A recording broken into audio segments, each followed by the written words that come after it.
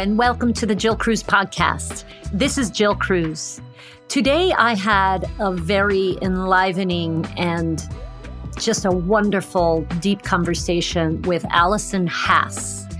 And Alison and I spoke about many interesting things about her life. And we started off with the question, how do you take care of yourself when life is life, when life happens, when loved ones pass away, when you break your leg? There's all kinds of things that can happen. And Alison shares her story, her personal story around being sober from drugs and alcohol, recovering from bulimia, and her story around being a professional athlete in actually a couple different areas, and just how all of these things happen, go on in life, but she has developed really continuing to take care of herself even when life happens. So we talk about what she's doing and consistency and community.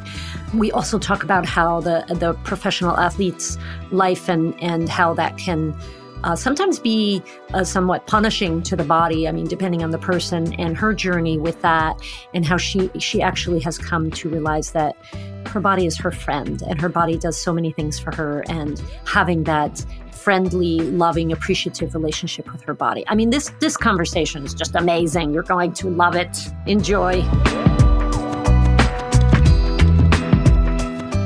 Hello, Alison. Thank you so much for being on the podcast with me today. I'm excited. Thank you, Jill, for inviting me. Sure, yeah. So let's start off. I know you have so many different things that you could talk about, and that's just so exciting. Let's start off with a question. And, you kind of fed me this, so I'm just going to repeat what you said. And I think it's a wonderful, wonderful question. And that is, how do you take care of yourself when life is life, when life happens? Yeah, which it inevitably will. So a little context as to how I, came to that ask of me. Mm-hmm. Mm-hmm. I've been through a lot. A year ago yesterday, we lost my little brother to an overdose. And so I have lost before, right? Relationships, animals, friends, but certainly no one that close. Mm-hmm. And my little brother, my only sibling. And It's still hard. I'm not going to paint a picture like it came and it went, and that's very much not. But when it comes, it comes. Not as paralyzing as it was in the beginning. And so, reflecting back on this last year and being able to still show up for myself in a capacity that allows me to still live life and show up and be useful, made me think about that. And so I've been sober from drugs and alcohol for 19 years. So the irony, right, is that last night I was actually sharing and celebrating my anniversary on the same day, the year of Matt's passing. And it got me really thinking about, how have I endured and remained resilient and intact and, not lost 20 pounds, not gained 20 pounds, not had to take 6 months off of work, all of which is okay, right? Mm-hmm, we all deal with the way we do. But I have built a really solid foundation of consistency. And what I mean by that is I have a daily practice of starting my morning quietly, and not for long because I go to the gym and we got to get there. But I don't have my phone in my hand before I've checked in with myself and set my intention for the day. So I talk about God a lot, but I am not religious. It is just an easier word to use for the connection in the universe than going down a rabbit hole of explaining to everyone what I mean every time I say that. But just for clarifying reasons, when I say God, I just mean like the higher power of the universe, right? And so every morning I pray and I start my morning in that way and just ask to be useful, to handle whatever it is I'm supposed to handle, to be shown the truth. And I pull an affirmation card. I do a daily reading to kind of set my mind. Then I eat a little snack, drink some water, drink some coffee, go to the gym. And I've done that since I can remember for years and years. And when I couldn't go to the gym, I broke my leg a few years ago. So see, I could talk about life on life's terms. So I broke my leg 3 years ago, had surgery, couldn't walk for like 3 months. It was sucked, right?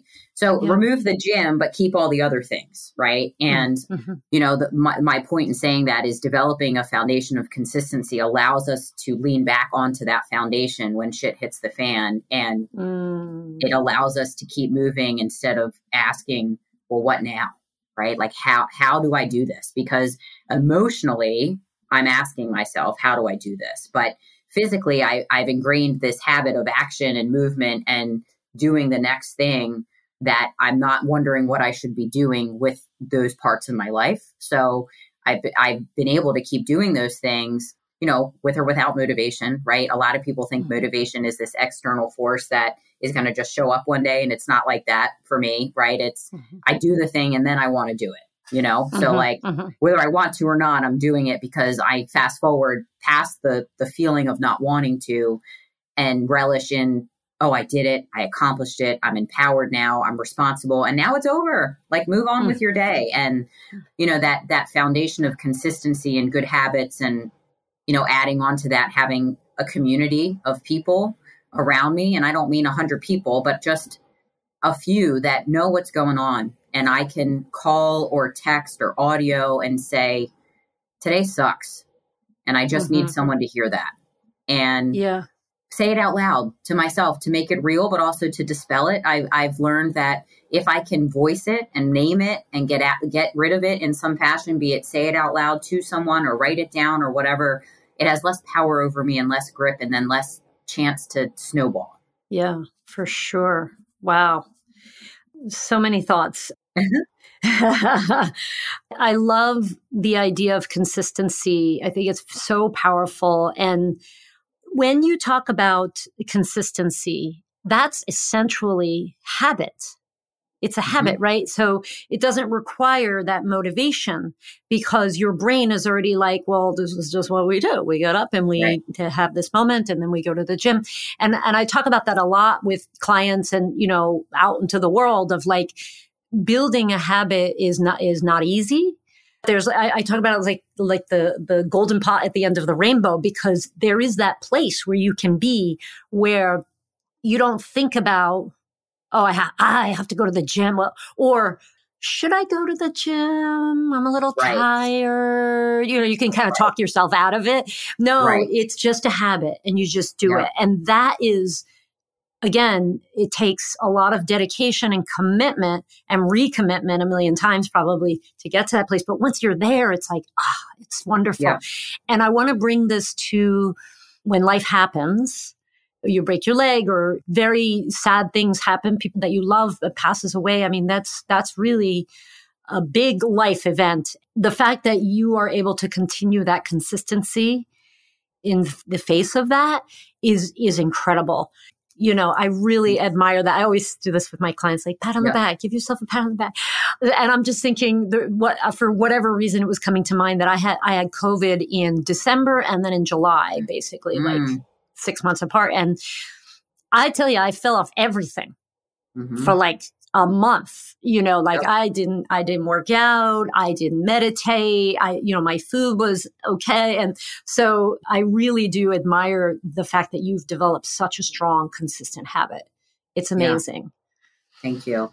I think a couple of things coming to mind. One, like I've picked people I want to be like, right? Like real people, not just, people out there that I'll never touch or meet. Those two, of course, but people that are open and vulnerable and share their experience when times are hard as well as good. And they've done that. So I trust their experience, and maybe I don't have my own. I do now, but maybe I didn't have my own at some point that like I could build good, consistent habits and a routine and life, a good life. And so I needed to borrow someone else's experience to have hope that, yes, that's possible for me too, right? Because at the end of the day, we're all the same. We're all given the same tools, more or less, the same amount of time. But I want what they have. So I'm going to try and do what they do and just believe that it's going to get easier because it looks like it's pretty easy for them. And, it's one thing at a time, right? I've been doing this for a long time. I've been eating well for a long time. I've been training for a long time. I've been showing up for myself for a long time. But there was a time when I did none of that, right? So it was like, how do you get here? Well, it's one thing at a time. If you eat like shit and you go to McDonald's 7 times a day, God bless you. But like, first step is go 6 times tomorrow instead of 7, right? Like, add some water in with that Pepsi. Eat some green things that are actually green, not what they would consider green, with a meal, right? It's not like we, and me too, as humans, we have this propensity toward all or nothing. It's like, I'm going to go to the gym now every day for da-da-da, and then we get fried because it's not fun and it's not sustainable. So like, what's one good thing you can change and do for yourself that you can then add on? And you're right. Like, I don't have that, like, should I? Maybe. It's like, no, this is what we do. This is what I do. And but by no means am I a robot. Like, I have rest days and I have days where I'm really tired and I go later or whatever. I shift and am flexible, which is for someone like me, growth, right? I tend to be on the rigid side and the perfectionistic side. So I have that component as well. Yeah. I think it's so important to point that out because it's true. Like, we may look at someone and go, oh, wow, she's doing so much. I'll never be able, it becomes almost overwhelming. And just that reminder of like, just that one little thing. What's that one little difference that you can make? I actually was talking to a client of ours this week, and she said, I want to delay. I'm going to stop everything until January because I'm failing. I'm just failing. Through our conversation, it turns out she lost 11 pounds. She has developed a consistent exercise habit, and she's eating more vegetables than she used to eat. And I was like, you're doing all these things, but it's that perfectionist demand on ourselves. And I think, everybody has a varying degree of that, right? What they demand of themselves. But, so I said, well, what can you do? What's one thing? And we narrowed it all down to just, if she could just drink one additional glass, 8 ounces of water a day. That was it. Yep. And she said, well, that's nothing. What's that going to do? And I said, no, it's actually something. It's something. Like, once you add that 1 glass of water a day, like, let's talk in a week. Yep. And if you did it twice, good. Yep. If you did it 4 times, good. Like, we're just going to keep working on that. And she was like, yeah, but it's not enough. And I'm like, you have too much of the, it's not enough itis. Yeah. Yes, so yeah. Oh my gosh. It's so insidious and sneaky though, isn't it? It it creeps right up on you. Like, oh, that's not enough. I write that all over the place. I'm going to do this, even if it's not enough. Yeah. Yeah. And who's to say that it isn't, right? We get so focused on outside, right? And comparing, like, but she does this and look where she is. It's like, well, how do you know what her measuring stick is today and what it used to be? Like, we have to have our own measuring stick, me versus me. Am I doing the best that I can for me? Is this enough for me? And then, like, be honest about it. Yeah. Yeah. I think also, like, for me, a lot of times I fall into not so much that I'm comparing to other people, but I'm comparing to what I think I should be doing now based on this sort of crazy expectation that I put on myself, Right. Yep. There's a lot to it, but I love the lesson here is that once you get to that beautiful spot, relatively nicer, easier spot where you just do it, on that path is very, very gradual development of habits and a lot of kindness and forgiveness to yourself and just recommitting, That's wonderful. And you talked about the community too, which I think is, it's just so important, right? Like, we need that connection. Yeah. We need cheerleaders. We need mirrors. We need confidants. I used to be hell-bent on figuring it out by myself, it being whatever, right? Anything. Maybe I'm older now. It's like, that's just not fun anymore. Like, you've done it, been there, great. Can you tell me how to get there? Because I'm just not trying to figure this shit out by myself, right? Because it's going to take 3 times as long, be 10 times as hard, and I'm not going to have any fun along the way. So, being able to ask for help and know that it's not a sign of weakness. I think it's strength to allow other people to help us. And I know how it feels when other people ask me for help. And I don't want to deprive others the opportunity to show up for me. right? Like I know how good it feels to be asked, hey, can I share this with you? Or do you have a second? Or can you help me? And it's awesome. I love that. So yeah, community, I mean, really, that's how I've survived. You know, those people that I'm modeling after, people that are a little better than me at something, right? Professionally, I have my people, my fitness people, personally, spiritually, and then just having people, like I said, that I can just call and, hey, today sucks, right? And they love me and they're not trying to change it for me. They're just there to support me. And, you know, it takes a lot of risk to build those relationships, right? We might get hurt. We don't know really, but it's been so worth it for me to risk having my heart broken and losing faith and being disappointed. And it's so much better than trying to go it alone. Yeah. Wow. I almost feel like I'm going to cry right now. It really is scary, isn't it, to develop those relationships? It is a risk. Yep. Thank you for saying that. But it's worse not to. Yeah, you're welcome. Right. It's worse not to. I think I'm coming off of a little bit of a high because I, was sharing last night and people had mind-blowingly nice things to say to me about me. And it wasn't fluff. It was real. And I was like, damn. And I've worked so hard to be that person. And I'm only that person because other people have been that for me, Yeah. So yeah, it's definitely better taking the risk for me, at least. It's totally been better. And for me, it's always like my fear is always worse than reality. Like the idea that I have in my head of what it's going to be like, feel like is, even if it is that, my idea of it is so much worse than reality. Always. Yeah, I think that's true for pretty much everybody. Like the fear, this brain over here can create all kinds of scenarios. I've been trained as a big leap coach. I don't know if you've ever heard of Gay and Katie Hendricks. There's a book called The Big Leap, which is more popular that people have heard of, but their work is like so much deeper than that. But one of the expressions that I've learned is flee forward. So fleeing is a fear response, right? So when you're afraid, you either flee or you fight or you freeze or you faint. That's kind of how they describe it. Fleeing forward is being terrified of something that's happening in the future. It hasn't even happened yet.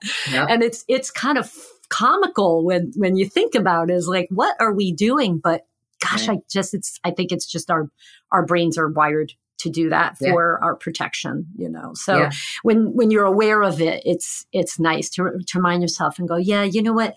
Pretty much historically, it hasn't been as bad as I thought it was going to be. So, Yeah. And that's another thing, the evidence, right? Historically. Yeah. So I have no evidence proving that this is going to happen or that I'm not going to be okay or that I'm not going to prevail or any of those things. Like, and someone reminded me of that last night. I'm in sales. We've got X amount of time before the end of the year. I still have big goals. I haven't met them yet, but I have no evidence in my history in this company of not meeting my goals. So okay, flee forward. I love that. Yeah. That's a fun, it's another fun one is that was then, this is now. Because sometimes, like, if you do have a history, so for example, if someone has tried to, they've gained and lost weight 50 times, right? Very common for we women to do that sort of thing. But, if you really are, okay, and I'm trying it again now, I like to use that expression of like, yeah, back then that happened, I tried and failed a bunch of times, but that was then. And this is now. And it helps for people listening, they can't see me, but it helps if you actually turn your body backward and like put your palm out to that was then, and then turn it forward and say, this is now. Get your body into that, feeling. Because sometimes you do fail and then, but that doesn't mean you're always going to continue to fail. No, you learn what works and what doesn't. I mean, failure is a natural progression towards success. So absolutely. Yeah, I love that. So you said that you wrote a book. Yes. Can you tell us a little bit about that? Sure. So it's on Amazon. It's called The Addict in Aisle 7. And it is a story of my experience, history, and relationship with addiction and recovery.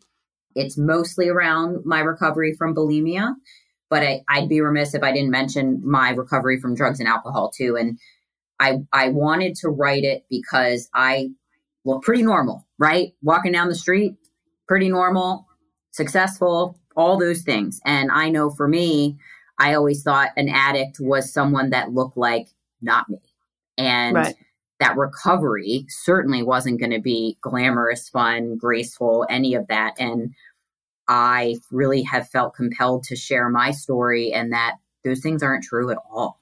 And so many people suffer from some form of addiction and are afraid to seek recovery for fear of what that might or may not look like. Right? I can't do this anymore. Or I have to give up this, or I'm going to be so boring. And never mind that your life sucks. And there's a reason you're looking for help, right? You're miserable, right. Not working out the way it is. But that's not what our disease tells us, right? The addict's brain. It's like, stay with me, right? So I wrote a book about my story with it. And I have a couple people reading it now, and it's really cool to pay it forward that way. And to remind myself how far I've come also. Yeah. Wow. Well, thank you. I will definitely put that in the show notes for anybody who wants to read that book. I appreciate that. Is there anything else you want to talk about? We're about 20 minutes, but I know there's the competitive athlete piece. I don't know if you want to.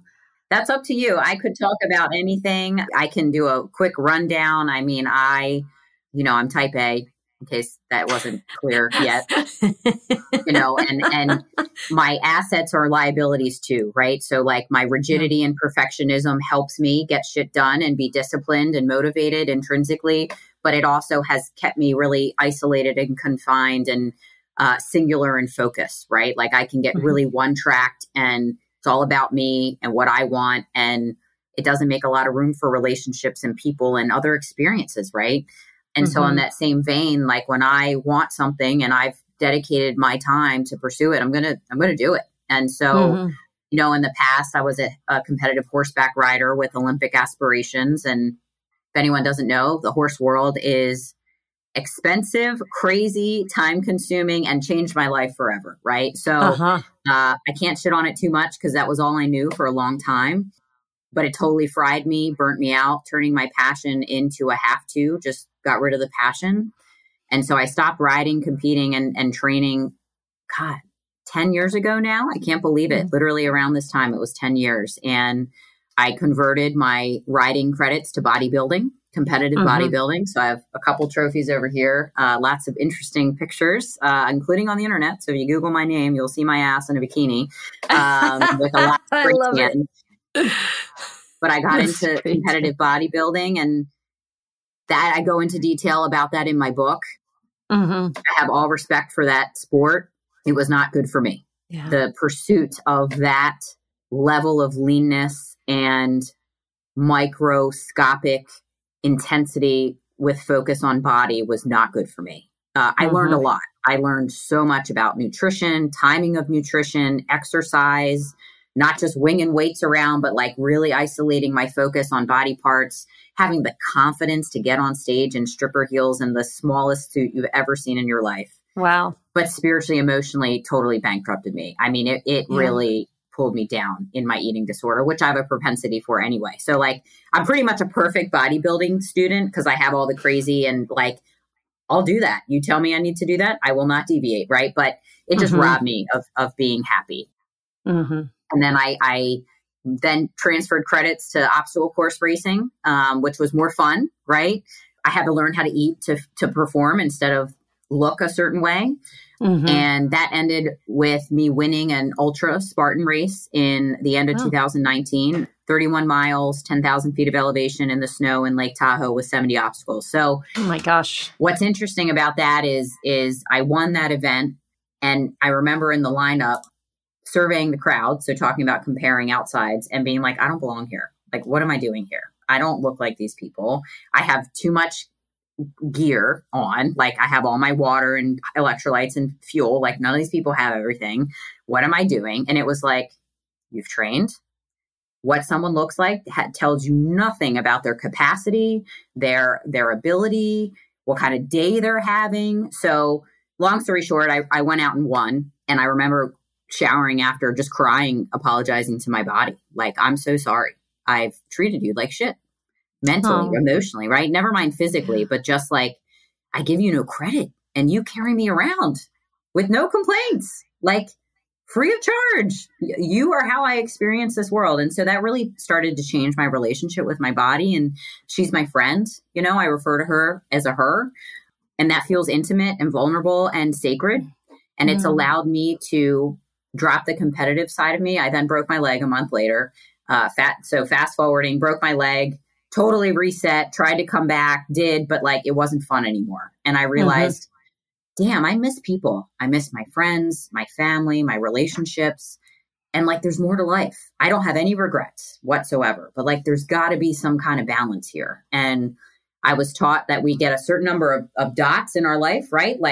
Personal, professional, training, social. And I was investing all of my dots in athletics and professional. So there was no dots in the people and the love and the social. And we started this call talking about connection, right? I didn't have that. So, I've the last 3 years really reframed and reset. And now, fitness is a huge part of my life, but it's fun.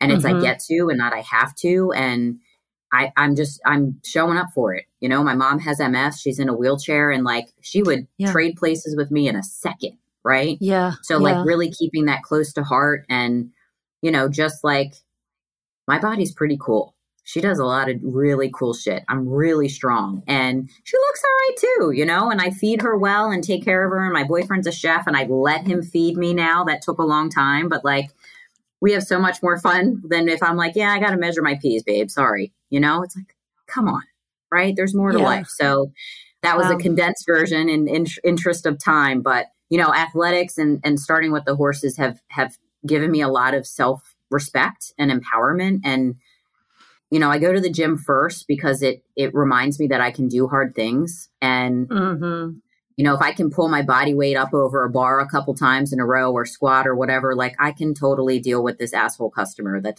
doesn't want to do what I want them to do. Right. Nice. I can totally do that, Yeah. Or the grief right now, I still get to spend time with myself and be in a place where okay, I can still show up. I can still do this. I'm not alone. Wow. Alison, I feel like my head's going to explode a little bit.